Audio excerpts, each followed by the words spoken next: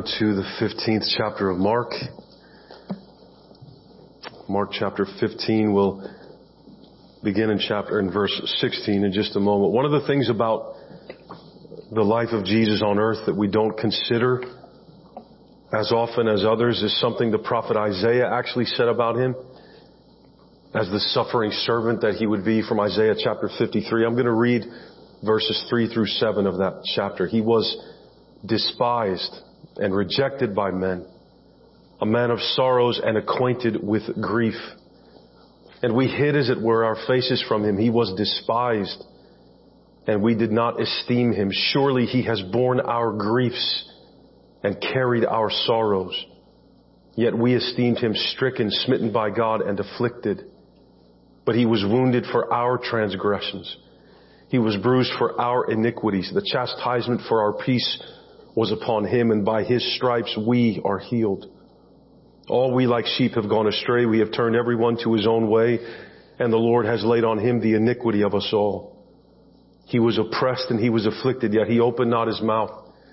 He was led as a lamb to the slaughter, and as a sheep before its shearers is silent, so he opened not his mouth. We never want to downplay or underestimate the fact that Jesus died as a ransom for us, to be the atonement for our sins, all the wicked things that we've done and thought and said, the worship we have not given to God, the obedience we have not offered up. He is our high priest that offers up his own body as our sacrificial lamb that we might be fully and finally forgiven. But notice, if you will, some of the other things Isaiah said about his suffering. It's never less than what we just said, ever, but it is perhaps more. He not only bore our sins and transgressions and iniquities, he bore our griefs and our sorrows, beloved.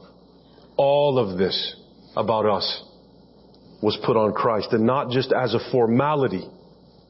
Right? For Isaiah says he was a man of sorrows. That's how he could be described. He was acquainted with grief. Jesus felt what we feel. He felt pain and loss and sadness and shame. He was characterized by the sorrow that comes from this, according to Isaiah, and not just at his death, but throughout his life on the earth. Sorrow described Jesus. It characterized him. It doesn't mean he was sullen and forlorn and never laughed or smiled or any of those things, but Jesus always carried sorrow with him. And now at Calvary, as we finally come to the actual crucifixion in Mark, we only have 2 more weeks left in this gospel. He will bear the full force, the full weight of all of this hurt and grief and sorrow and sin and iniquity and wrath and judgment. Jesus Christ should have been honored and worshiped, but instead he was abused and mocked, but not without a purpose. This is the will of God, to redeem us. He died for what we do, yes, and what we have not done, that we ought to have done, yes, and for the pain of what has been done to us. Jesus not only died to forgive us of all our sin, but to bear on himself, in himself, all of our pain, so that we might be made completely whole. Let's pray. Father, thank you for the truth of your word.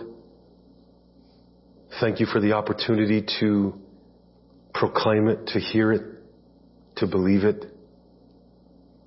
Father, please help me to speak this morning. Fill me with your Holy Spirit for this message and for this passage. I beg you, God, guide my every word and every sentence, and watch over everyone who will hear. May we hear correctly, Father.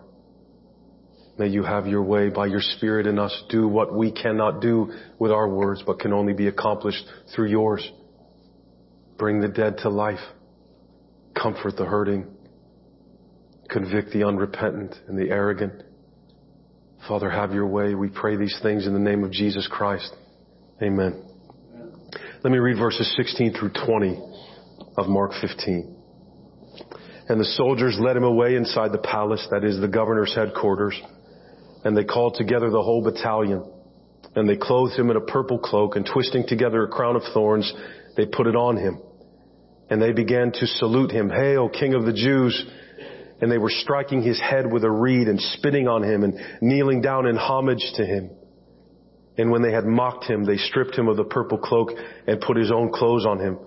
And they led him out to crucify him. The account of Jesus' crucifixion sits in between these two scenes in which in Mark he's subjected to horrible mockery. The first scene of mockery is the Roman soldiers who ridicule him prior to his crucifixion. They mock him with a parody of how they would normally treat a king. A king would normally be treated with praises and honor and all kinds of pomp and recognition. But Roman soldiers were known for this sort of thing. When it came to those they considered to be pretend kings or unworthy kings, this is what they would often do, what they're doing to Jesus. Once Pilate delivers Jesus over to the mob, things get very ugly very quickly. Now everyone is piling on, gloating, mocking. First, if you remember back in verse 15, Pilate had Jesus scourged, which means he was tied to a post with his back bare while he was whipped by this whip that was laced with pieces of bone and metal. It would have ripped pieces, large pieces eventually off his skin.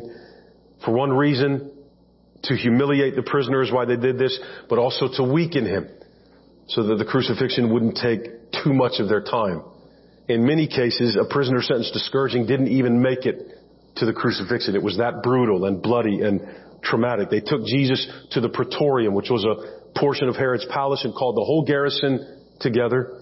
That's 1/10 of a Roman legion. This is 600 soldiers. It was a very large crowd of soldiers that began to mock and to beat Jesus. They clothed him with a purple garment, the color reserved, of course, for royalty, mocking him because he had claimed to be the king. They even made a makeshift crown of thorns from a plant that had extremely sharp thorns, pressed it down on his head. They saluted him, mocking even more, like they would normally say, "Hail Caesar." Now they're mocking him, "Hail King of the Jews." They hit him on the head with a reed.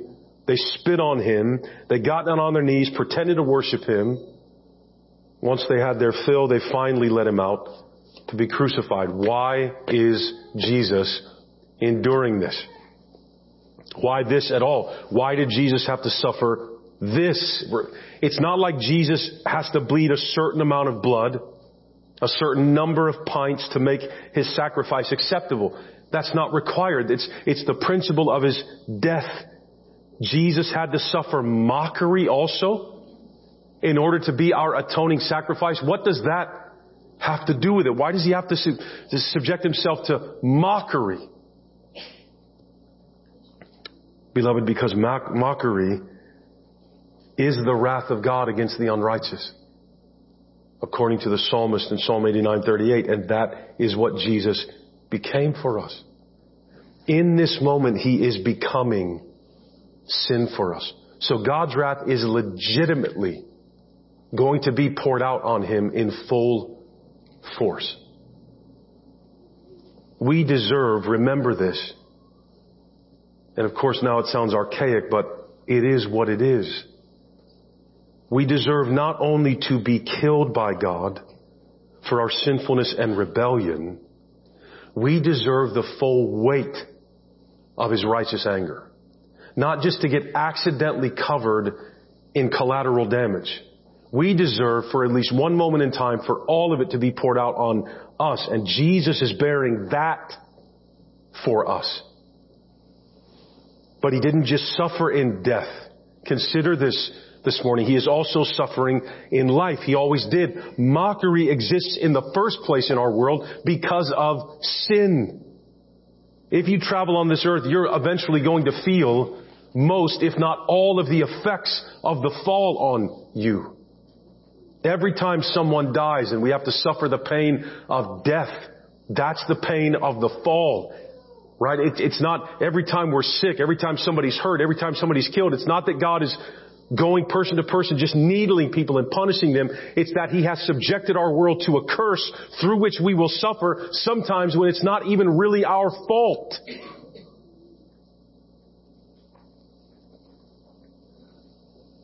He identified with us not just to die for our sin, but to feel the effects of it like we all do. Jesus felt all the damage that sin does. All of it. We sometimes think of the cross in such forensic, legal terms. Beloved, do we grasp how much is going on here? Exactly what it is, the extent of what Jesus was suffering and bearing on himself and feeling. He felt all the damage sin does, from the wrath of God on it to the damage we inflict on ourselves and others, and what we suffer from others as a result of sin and God's wrath on the whole world. Everything about us needs redeemed. Everything. We need much more than behavior modification. Sometimes when we are born again or hear of the theology of being born again that the Bible teaches, it's like we think in our minds, all that's happening is now you don't go to places you used to go. You don't say things you used to say. You don't do things you used to do. Beloved, that's not all there is that's messed up about us. Where we go, what we say, what we do. We are irreparably damaged by the fall. We are cursed. We are still going to die if our Lord tarries, even if in our hearts we know Christ.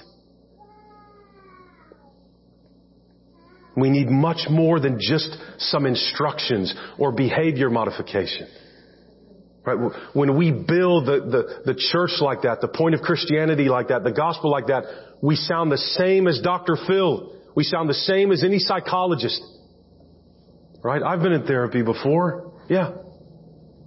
You know what they say, at least in that kind of therapy? Have you ever thought about just being more thankful? Right? Or Christian therapy? Your problem is that you just lack faith. Thanks. I'm glad I'm paying for that. Thank you. Right?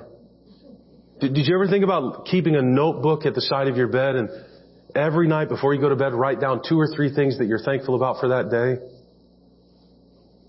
Listen, that might be very helpful to certain folks in certain cases. So for those folks, I'm not belittling that. I'm saying our problem is deeper than a simple, why don't you just think differently about this?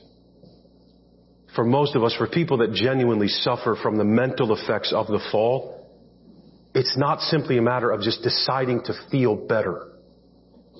Right? We might experience loss in our lives that so devastates us we can't ever recover.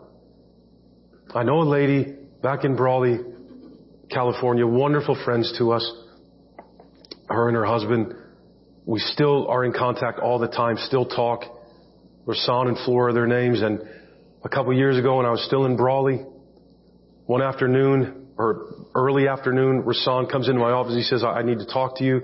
So what's wrong? And he said, Flora's sister and her 5-year-old son and her 19-year-old daughter have just been murdered, shot to death by her ex-boyfriend that is the father of both of these children. And then he went home and shot himself, to his home and shot himself. She has never recovered. She's a believer. She loves Christ. She's clinging to the hem of his robe. She is not getting better. She's probably not going to get better. No matter how many times we tell her the rhetorical we, right? Well, just have faith and God has a purpose in your pain. Stop saying that to people. It just hurts to live here. It just hurts. And beloved, part of what Jesus is doing on the cross is feeling it. Bearing it as he did. Why did he live for 33 years? You ever thought about that? We don't have anything on Jesus except one little conversation when he was 12 between his birth and the last 3 to 3.5 years of his life. Why? Why is it even necessary then? Because he was a human being. He got to know people and work and live and feel and laugh and cry. All of it. The whole experience, being a human being, he bore it all. And here we're seeing, no matter what you do, this is what we deserve. This is the effect. He's suffering for our sins. He's being mocked for our sins. He's being mocked because he's not just going to be a pretend substitute, but a complete substitute. Feel the wrath of God towards... God isn't just angry at what we do. He is angry because it hurts us also. And the whole world is broken because of it. Animals suffer because of it. Nature suffers because of it. Children suffer because of it. Babies suffer because of it. Freak accidents all the time. My goodness, how broken is the world? How do people just die in their own homes? God sent Jesus to be our complete substitute, to bear everything that sin does to us also.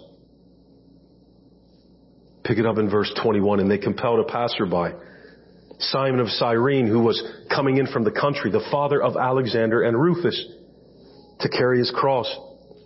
And they brought him to the place called Golgotha, which means place of a skull. And they offered him wine mixed with myrrh, but he did not take it. And they crucified him and divided his garments among them, casting lots for them to decide what each should take. And it was the third hour when they crucified him. And the inscription of the charge against him read, "The King of the Jews." And with him they crucified two robbers, one on his right and one on his left.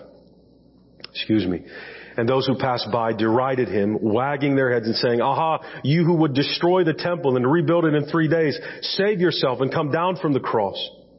So also the chief priests with the scribes mocked him to one another, saying, "He saved others, he cannot save himself. Let the Christ, the King of Israel, come down now from the cross that we may see and believe."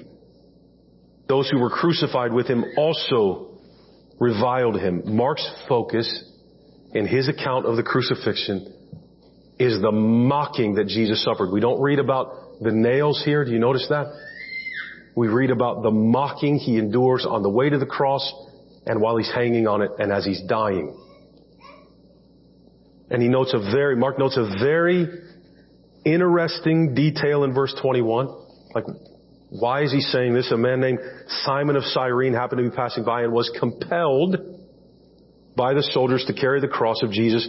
Compelled, by the way, is the word for how animals were forced to the slaughter in Greek. So they weren't like, "Excuse me, sir, would you mind carrying this cross?" No, he was just dragged to it and made to do it. And it wasn't the full cross Jesus was carrying or that Simon had to carry. This would have been the horizontal cross beam that would be affixed to the vertical beam that was already in the ground on Golgotha where these crucifixions took place. Normally, of course, the prisoner was made to carry this, but by this time Jesus can barely stand up. But he says this Simon, it'd be one thing if he just gave us his name, is the father of Alexander and Rufus. Why does this matter? Why do we care who Simon is, let alone who his two sons are, in the middle of the gospel that the whole world is going to read? It matters to his readers, beloved, all of them. Don't forget that Mark is writing to a beleaguered church, most likely in Rome proper at this time. When Paul, if you remember, sent greetings to the church in Rome in Romans 16:13, about 20 years after this, he mentions Rufus. Scholars believe Mark mentioned him because he was writing to the Christians in Rome. They would have known Rufus and Alexander.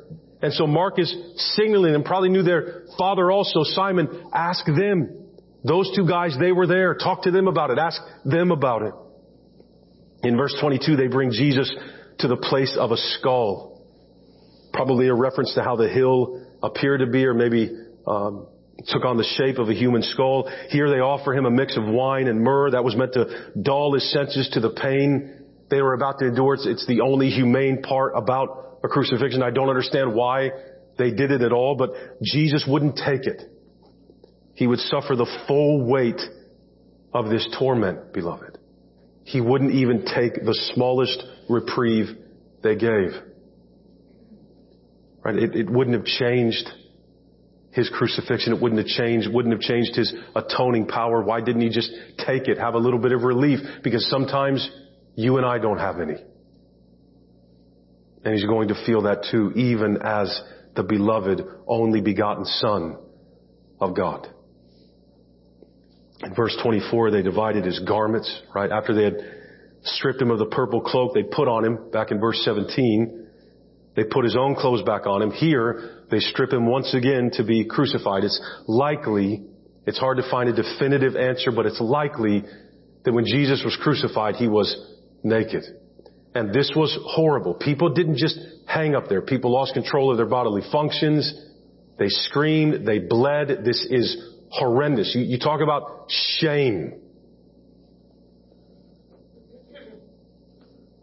And then they gambled for his clothes.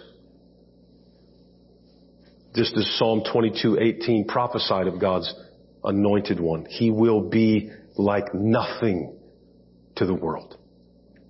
Completely disregarded, completely oppressed, completely made fun of, mocked, derided, punished. Well, now all the preparations are finished. It's the third hour. In verse 25, it's about 9 a.m. And already beaten, bloody, naked, and dying, Jesus is crucified.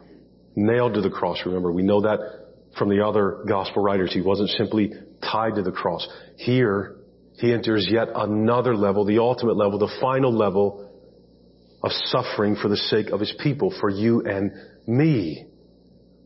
Jesus wasn't crucified by common thieves and robbers and murderers. As Robert Capon says, he was crucified by the very well-scrubbed hands of deeply religious people. Mark writes in verse 26 that an inscription was made of what he had been accused of, the King of the Jews. When a person was crucified, the Roman custom was to affix a statement or a summary of the charges against the condemned one there on the vertical beam of the cross. John tells us it was Pilate himself that made this inscription. He had it written in 3 languages, Hebrew, Greek, and Latin, so that as many people as possible could read it. We find that in John 19 and 20. We don't know that Pilate even believed that Jesus was a king as he understood it. But when the religious leaders of Israel asked Pilate to change a little bit in John 19:21 to 22, of course they go to him. They don't want to look bad. Look, like the Jews are, this is their king. So they said, could you please fix that so that it says this man said he was the king of the Jews? And Pilate says, what I wrote. Right? You lie down with dogs, you get fleas. Did anybody say it? I can't hear. Thank you, ladies, for saying fleas. Thank you. So, that's the situation they're in now. There were 2 robbers on either side of Jesus in verses 27 and 28, fulfilling Isaiah 53:12. As Jesus is numbered with the transgressors, he's executed as though he were one of them, but the mocking isn't over yet. Now his own people, his countrymen, will side with the Gentiles and pile on his suffering. Look at 29 one more time. And those who passed by derided him, wagging their heads and saying, aha, you who would destroy the temple and rebuild it in 3 days, save yourself and come down from the cross. So also the chief priests with the scribes mocked him to one another, saying, he saved others, he cannot save himself. Let the Christ, the King of Israel, that's who you claim to be, come down now from the cross that we may see and believe. Those who were crucified with him also reviled him. The evidence for these men that he's not the Messiah is that he's not coming down from the cross.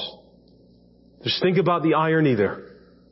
By fulfilling God's will, the biblically learned and trained and religiously conservative are denying that he is who Scripture says he is. Jesus is given no quarter whatsoever, even as he hangs in agony. Those passing by in verse 29, like, you don't have anything better to do? The chief priests and scribes in verses 31 and 32, even the 2 thieves hanging on either side of him in verse 32, mock him after the Roman soldiers had so cruelly done so. First, those passing by deride him about a statement that actually we hear him make in John 2:19. Destroy this temple, Jesus said, and in 3 days I will raise it up. Now they say, well, make good on what you said then. If you're so powerful, save yourself and come down from the cross. If you have power to do that with the temple, then come down off of there. Of course, like so many even today, they didn't understand or accept the full weight of what he was saying, that he's talking about his body. Jesus is the true temple of God, the only one. now that he has come, and his resurrection from the dead 3 days from now. That's what Jesus was referring to when he made that statement. Isn't it ironic that they mock him for this? Jesus' death means the end of religion as the way to be made right with God. So of course it means the destruction of its symbol, the temple. As the torn curtain in the temple is going to show us, God willing, next week in verse 38. But also, 3 days later, Jesus will rise from the dead as the conquering Son of Man and as the new focus of all true worship of the one true and living God. The Son of Man is the new temple, raised up in 3 days, but in order to triumph, he must die first. For the temple to rise, the true temple, it must be destroyed. The chief priests and scribes mock him for what they perceive to be his inability to save himself from his death. Like, that's why he's not coming down, because he's not able to. That's not why Jesus isn't coming down. But if he was truly divine, he would come down from the cross and put an end to his suffering. Then, of course, they're saying, if you did that, we would believe. No, they wouldn't. They had already seen sign after sign, miracle after miracle. They weren't going to believe him. They didn't believe Jesus was false because he didn't present enough evidence, or wasn't holy enough, or righteous enough, or didn't practice what he preached. They didn't believe he was the Messiah because he wasn't the Messiah they wanted. Period. And so now they're just teeing off as far as they can see it. Even the two criminals with him mock him at first. We know from Luke 23, 39 to 43 that one of these thieves believed on Jesus as his Savior before he died. But not yet, not in this moment. Here Jesus is the victim of mockery in the midst of dying from the Romans, from the Jews, maybe Gentiles passing by, and from a few thieves. Ironically, again, one thing they said is true in verse 31. He saved others. He cannot save himself. Would not is technically better, but the statement here is true. In this moment, if Jesus is going to be our Savior and feel the full force of everything sin does to us, not just the wrath of God towards our sin, then no, he can't save himself. There's not another way. The Father has already answered that question. There's nothing Jesus can do to bypass any of this, if this is God's word that must be fulfilled as God has said through his prophets. Let the Christ, the King of Israel, come down now from the cross that we may see and believe. Those who were crucified with him also reviled him. The Romans, the Jews, the Gentiles, this is a picture of the whole world in verse 32. I don't mean like it's just a symbol, this didn't happen. No. This happened, literally happened. But here in Mark's gospel, this is the world. This is the final verdict on Jesus from the world. It's a statement that summarizes not only the crowds, but ultimately everybody's rejection of Jesus. They do not think Jesus can be a king, ultimately, because kings don't get crucified. What we want him to prove, what we want Jesus to prove, is that he's a king as we understand it, as we desire. And if he doesn't exert his power to do the things we want him to do, even the impossible things we want him to do, then we should doubt him and question him. He can't be a king. And for this, we're sinners all. Right? We're all complicit and we're all guilty. Because we all want Jesus on our own terms, and we doubt and question even his existence sometimes. Because he won't act accordingly. Sometimes in the depth of our sorrow and our pain, we will literally cry out and question God and say, how could you do this? How could you let this happen? And look, I'm not here to pile on your grief when you've reached that point. Not at all, because I've been there. I think most of us, if we're honest, have been there and would be there more often if we weren't afraid lightning was going to come through the ceiling and kill us. But you got to understand what Jesus is doing. He's bearing all of the punishment for that on himself. You and I are not going to feel that. He's dying to cover our questions, our misunderstanding, our doubt, the darkness of the pain that suffering brings. He's dying to cover it. He's feeling all of it. So when you need to scream, you go ahead and scream. I'm not saying that it's right. I'm saying that it's covered. And sometimes Jesus' blood goes further than our sin. All the time. Not sometimes. Right? You understand that. It's not like an invitation to do it, but in the dark when nobody else is listening, what other kind of sin is there but presumptuous sin? If Jesus can't bleed and die for that, there is no covering for it. And the cross is too deep. It's too deep for us to assume there's a place that this suffering can't reach and atone for. This is Jesus this is happening to. Right? He made wood. He made earth. He made all the things that make metal and steel that you make nails out of. He made thorns. He made bushes have thorns. Couldn't he have spared himself that pain by not creating thorns? This is who is dying, beloved.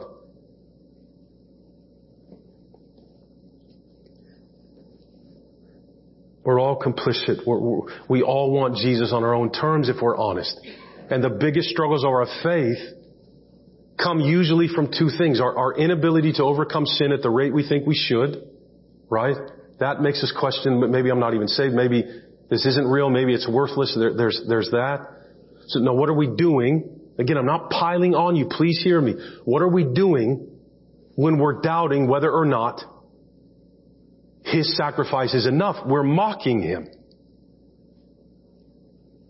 That's what we're doing. When it's either that, our own inability to overcome sin and to become as righteous as we think we should at a certain rate, given how many years we've been saved. Parenthetically, why do I talk to so many elderly Christians that are scared to death their sins are not forgiven?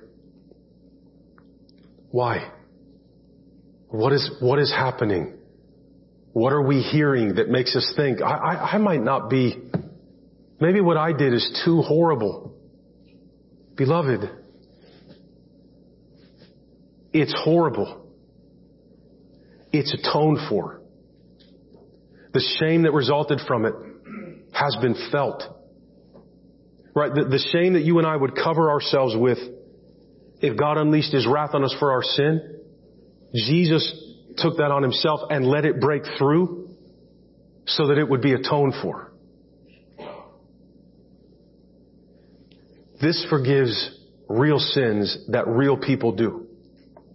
Alright? Enough talk about, like every believer will say, yes, I still struggle with sin. I'm not perfect.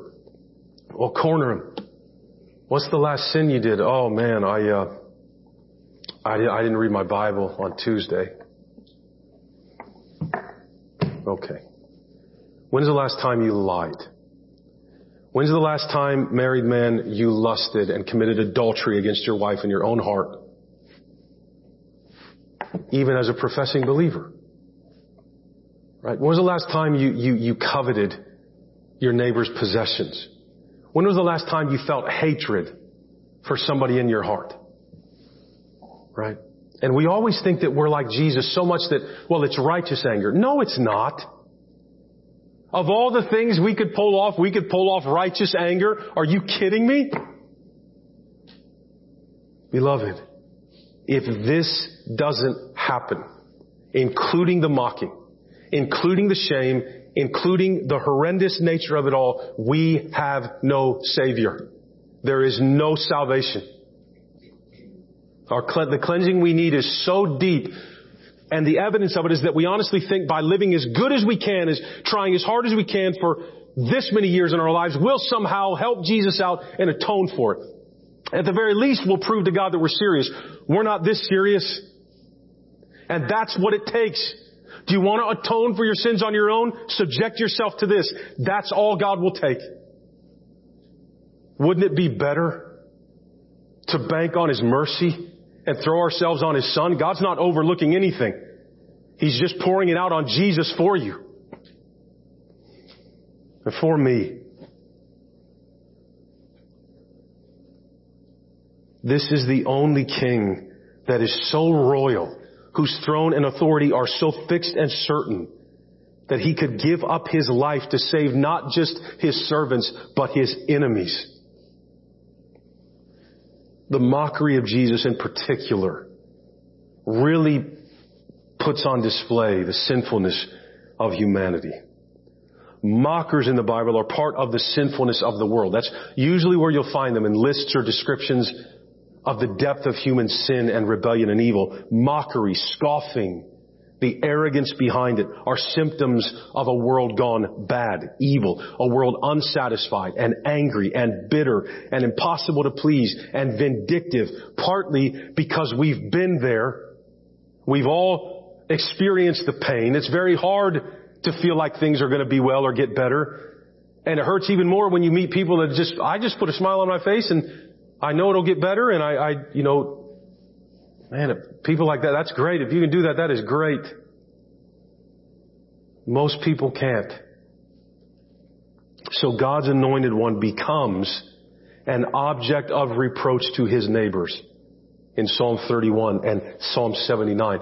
Mockery and insults are a part of the prophesied suffering servant's life, all through the Psalms, all through Isaiah. It's such a massive part of what Jesus is enduring as our substitute at the cross. The servant says in Isaiah chapter 50 verse 6, I did not hide my face from insults and spitting. It was do you remember it was the blasphemous king of Assyria in 2 Kings 18 and 19 that taunted the people of Jerusalem? You remember what he was saying? Your king can't save you. Your God can't save you. Look at what they're saying to God's king in verse 31. He can't save himself. He can't save himself. In fact, it's the mockery of the nations in mass that will be the catalyst for God to reveal his name in the sending of this righteous servant to earth in Isaiah 52. And by not being saved by God, by enduring the mockery, he will save us. Mockery is the picture of what the world thinks of Jesus and God's salvation. It's all right here. And you've heard forms of this before. It's a joke. You really want me to believe that my sins are so bad, I need the Son of God to die for me? And that's God's plan? He crucifies his own Son? It's a joke that God considers us all worthy of death. This evil tyrant. So we have to be redeemed by no other way than the blood of his Son. That's disgusting. That's brutal. That's archaic, right? It's a joke that we're to believe God sent his own Son to earth, and that's who this Jesus was. He's God's Son in human flesh. He was killed. He was suppressed. He was put down. So we mock and deride and disbelieve and jeer. In Hebrews in 11:26, the writer talks about how the reproach heaped on the Messiah was part of the suffering of Jesus that would perfect his people. Right? Jesus suffering this is going to function to make you and I perfect when we believe by grace through faith. For by a single offering, this offering, Jesus perfects for all time, he says in Hebrews 10, those who are being sanctified. How does he make me completely perfect in one event? Because he's doing everything necessary not only to wash me clean and forgive me, but make me fully righteous. Jesus makes it so God will not pour out his wrath on us anymore because we're no longer guilty but perfect. And this is what God requires of us. Perfection. Don't lessen the law and lighten its load and its burden so that you can meet it. Don't look at Jesus saying, therefore you must be perfect as your heavenly Father is perfect, and say, well, I'm not perfect, but I try my best. That's not good enough. It's not good enough. Nobody in this room will ever be good enough or do good long enough to be more than Jesus is in this moment. And trying is not just spiritually flawed, it's mockery of Jesus. To read this and understand what he endured and see what he endured and then say, I can do something to help atone for my sin is mockery of the worst kind. That's why we don't feel peace even when we're trying really hard to live well. Right? God's not blessing our attempt to lessen the intended effect of the cross. Paul links Psalm 69:9 to Jesus in Romans 15:3 When he says that the reproaches that are heaped on God by men, they fell on Jesus.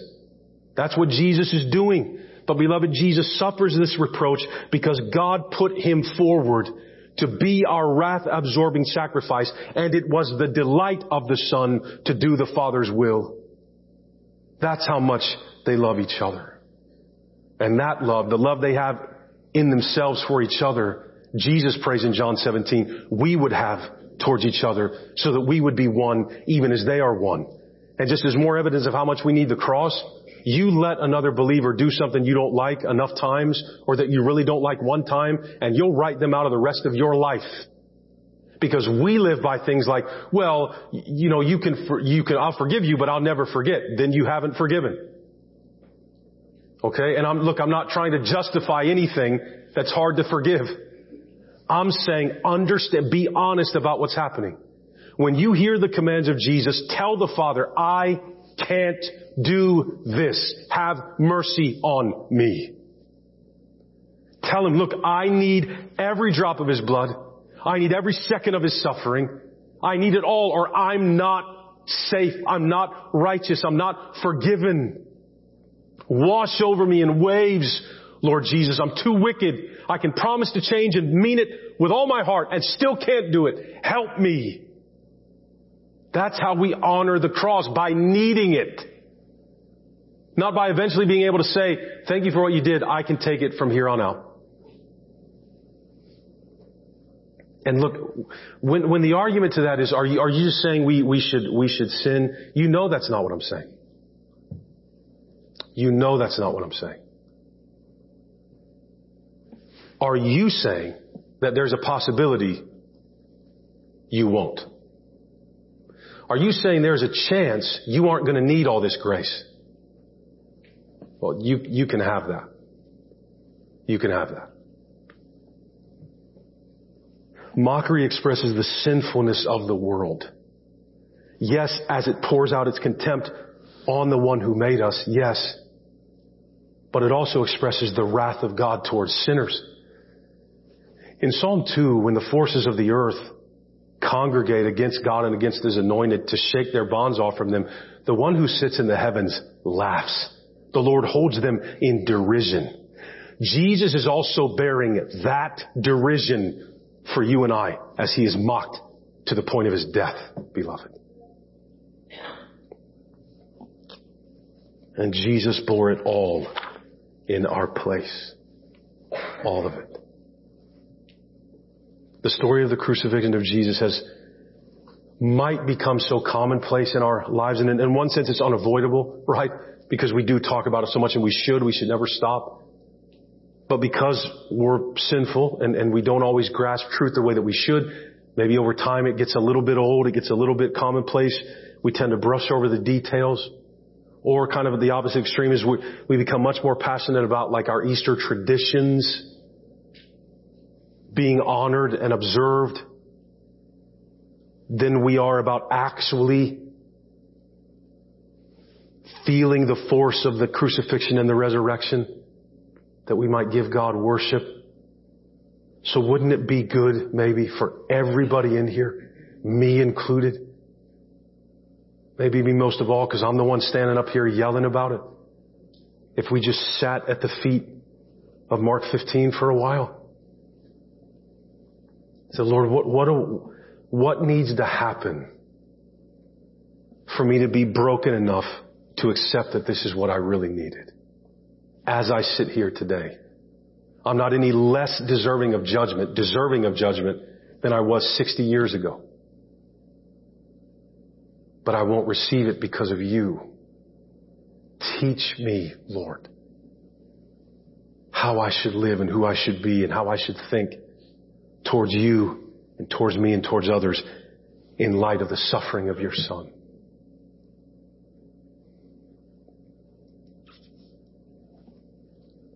He was not only bleeding for us, He was being reproached for us.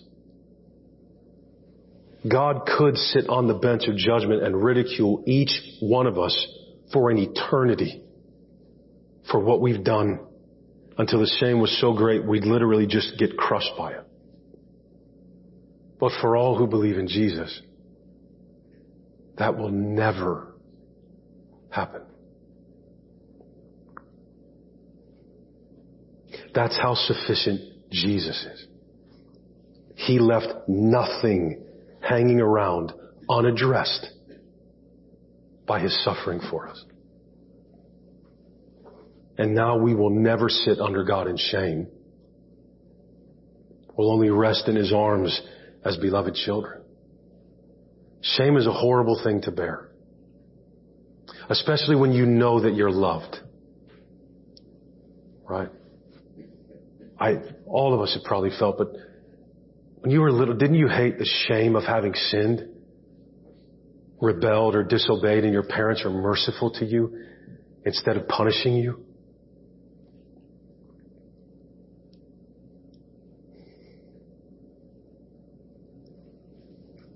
And in Jesus, it's all taken away. He's going to wipe the tears from our eyes, beloved. It's an interesting verse, isn't it? There are no tears in heaven. Why? Because God wipes them away. Somebody's crying, and He wipes the tears away. I forgave you for what you've done. And I don't want you to feel any shame and any pain and any guilt. It's addressed. It's over. I love you. Because God's a softy. It's just sentiment that's holding you and I. No. It's the blood and the suffering of Jesus and His resurrection that are holding you and I.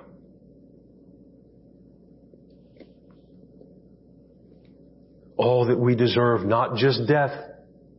Yes, we deserve death, but the shame of our guilt, that was also poured out by the mocking crowd and the wrath of God on Jesus on our behalf. He is a complete substitute. He not only died to forgive us of all our sin, but to bear in Himself all our shame for all that we've ever done and will do, that we would be made completely whole by His one sacrifice. Jesus wasn't down on earth performing. He wasn't faking. He wasn't going through the motions. He was enduring and experiencing.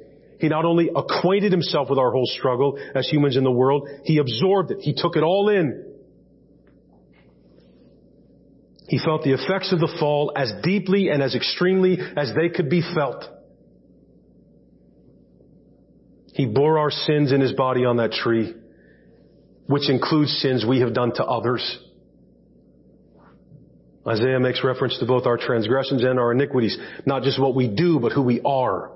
So as you read that and think, well, that's just different words for sin. Transgressions is what you do because you're filled with iniquity, guile, you and I. But the whole infected me was placed on Christ, who bore my punishment in my place. That's why salvation is free, and that's why it's also final.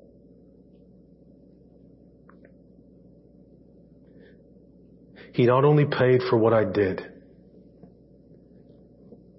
He took the pain of what's been done to me and felt it until it killed Him, that I might be completely whole.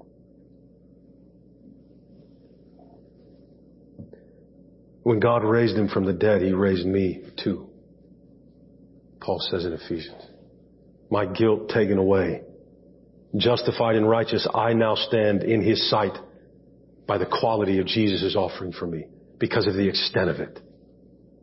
There's nothing in me that prevents me from standing accepted in the presence of God in light of what I am. And that's amazing. How complete of a Savior Jesus is. You ever meditate on this? How complete, how sufficient, how extensive, how expansive, how perfect of a Savior He is. Nothing about me is unaddressed. Nothing lingering that God's going to find out about later and decide to change His mind.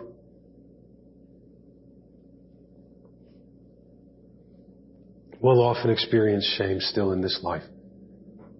I want you to know that for all who are in Christ, it will pass.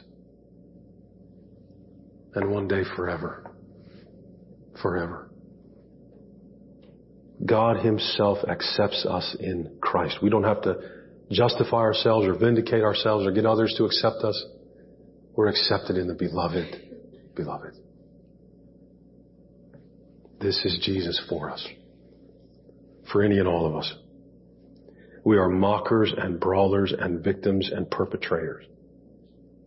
But Jesus took it all to be our all. So come to Him. Come to Him. There are Christians in this room that ought to come to Jesus in this moment. All are invited. I'll be here if you need to pray.